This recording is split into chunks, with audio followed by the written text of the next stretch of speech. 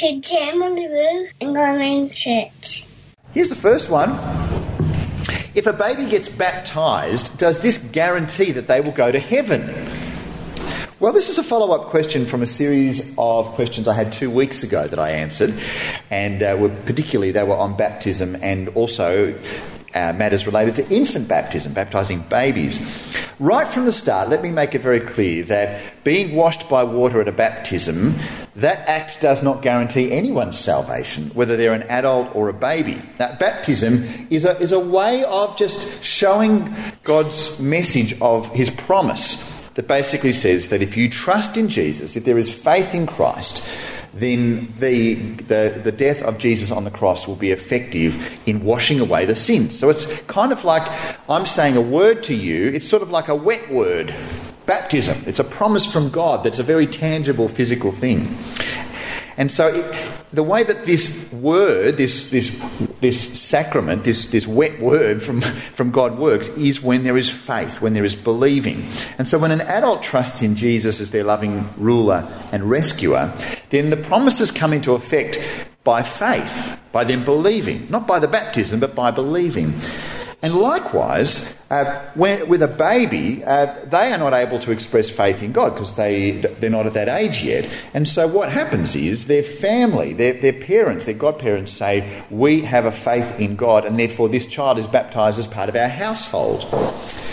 And so, well, how does this all work then? Well, when the babies are older, they get the chance to stand up in front of the congregation and say, well, those promises that were made for me as I was part of the household, actually I want to make them myself. And I want to express faith myself as a teenager or even older. And by expressing faith, what they do is they, in fact, are able to have that relationship with God in that way. So, back to the initial question, if a baby is baptised, does this guarantee that they go to heaven? Well, as I said earlier, baptism doesn't save a person. It's only faith in Jesus that does that. And in the end, God chooses those he wants to save, no matter what age. So, no, being baptised as a baby does not guarantee the salvation of that child. But with all of this, I want to say again that God in the Bible shows his grace to households. It's really interesting. We see that in the Old Testament. We see that in the New Testament as well. And on that basis, I think we can have some confidence that a baby in a Christian household is a member of God's family, which is shown so powerfully should they choose to baptise their children. But above all, we should trust that God's promises to Christian parents apply also to their babies, and that the child is sanctified by having a believing Christian as a parent. You might have more questions about that. No worries, let's keep the dialogue going. Ask me some questions, happy to answer them. And here goes question 2. Since God sends people to hell for not believing in him, doesn't that make him self-absorbed? Well, firstly, remember that God so loved the world that he gave his only son to be sacrificed on our behalf. I wouldn't call that being self-absorbed. That is actually giving him his most valuable possession in that sense, as a gift for us, even though while we were sinners, Christ died for us. So I wouldn't see that as being self-absorbed. But on the other hand, there is a sense in which God does live for his own glory. He does ultimately live for worship of himself. Because I think it's right to say that the 10 Commandments apply to God as well. Like, we actually want God to be worshipping the Lord God and not another God. It's not kind of like God says, well, all you guys worship me and I'll go off and do the Hindu thing. We're not expecting the true one Lord of the universe to go and worship another God.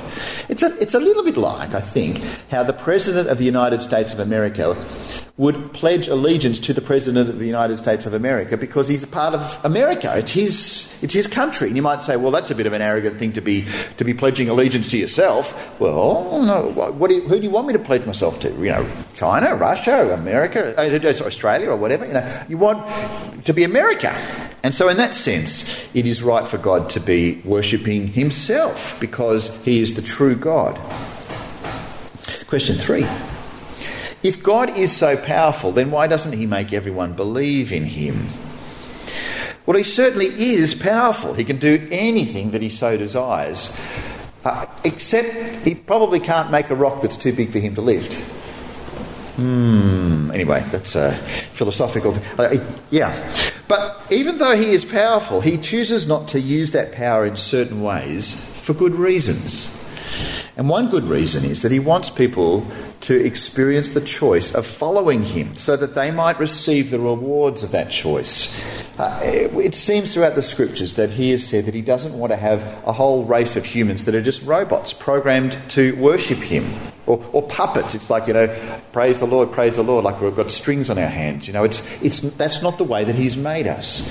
He has given he's given up his right to sort of turn us into robots so that people might willingly believe in him and experience the joy of having him as their loving ruler. Question 4. Is it right to kill 100 lions if doing so would save a human life? Well, in the Bible it's clear that God's made humans in a different category to the rest of the animals. And so he says firstly that humans are to rule and care for the animals and the environment. Secondly, he said that humans are made in the image of God. We are the only ones who are in the image of God. Thirdly, he said that humans are the only creatures who are able to have the Spirit of God live within them. So your nice little doggy doesn't have the Spirit of God living in him or her. Maybe the spirit of dog, but not the spirit... No, that's a bad dad joke. Fourthly, he has said that it's okay to kill animals, but not to kill humans. Did you notice that? So there's something different there.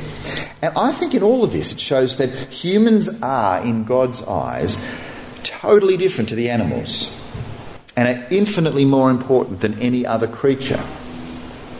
So this is it's a funny question, but it's one of those questions you ask, you sort of say, well, let's really push this point home to get our head around it. And so if that's the case, would it be right to kill 100 lions if doing so would save a human life? Well, I say yes. What about 1,000 whales? Well, yes, because we are in a completely different category to animals.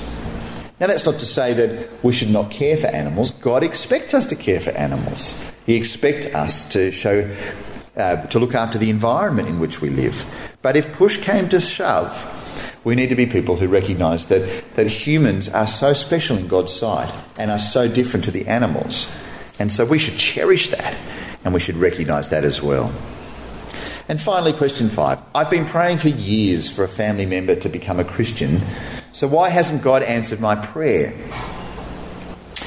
Well, this is one of those questions that really comes with a whole lot of heart to it, doesn't it?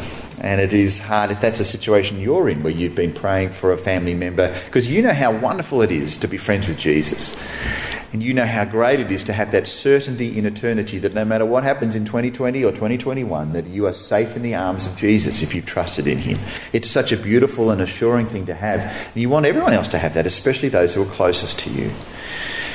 So if you ask this question, well, why hasn't God answered my prayer? Well, you need to remember that God does hear your prayers. It's not like he's deaf to you for certain reason. He is hearing your prayers. Secondly, remember, God may be choosing to answer your prayers at a time in the future. So he may answer the prayer in a week's time, or a year's time, or a decade's time. And thirdly, it may even be that you never see the answer to the prayer. This person may come along to your funeral and you've instructed the minister before your passing, make sure at my funeral you make it very clear about how people can be friends with Jesus like I am. I love it when I get that bit of advice. Occasionally, I've done funerals where the people who are the children of the deceased are not really into God much at all. But I've had a conversation with the person who's now passed away, and I've got instructions from them, hit him hard with Jesus. And it's like, you! And if you've got any doubt about that, this is just not scripted, if you've got any doubt about that, write down a little letter in your will. Well, your will won't be read. Write down a little letter, make it clear to everybody, I want a Christian funeral. And I want to have these songs, and I want to have this bit of the Bible. I want people to know how to be saved from hell. I put that in my funeral so that when the minister gets the instructions, it's like, giddy up. Because we do sometimes see situations where a lovely Christian person ends up being buried in a funeral home by a secular celebrant because they haven't told, and the kids are like, oh, well, we're not into that, so we won't do that. Sorry, I've gone off on a tangent. Ultimately, we need to realise that we don't know the mind of God. We do know that God's mind is wonderful and his purposes are full of goodness, but we don't understand his mind. And it may well be that he has plans that we don't understand for those we love most dearly. But we trust God. We keep praying. We keep nagging him. Don't stop. Pray every day. You might say, I know, Lord, you've heard me ask you this before, but I am going to ask you again. Keep praying. And I'm going to do that now. Our loving Father, we are saddened when we know that people close to us are not friends with Jesus as we are. Loving Father, we pray, we urge you, please, Father, would you lead them to know Jesus? Would you give us opportunities to talk to them about Jesus and give them opportunities to respond, to believe that message and to come to Jesus and say, I believe. Lord, we pray that you would comfort us in our grief as we wait. Help us to be patient. Help us to be patient in prayer. Help us to be loving. Help us to do all we can to represent Christ in the best way possible. But Father, your ways are wonderful. You are higher than all of us, and we know that you are trustworthy. And so, Father, we open ourselves to you and we beg you, Father, for those we know who are our friends and particularly our family members who are not saved. And we beg you, Father, please save them. And we ask this in Jesus' name. Amen.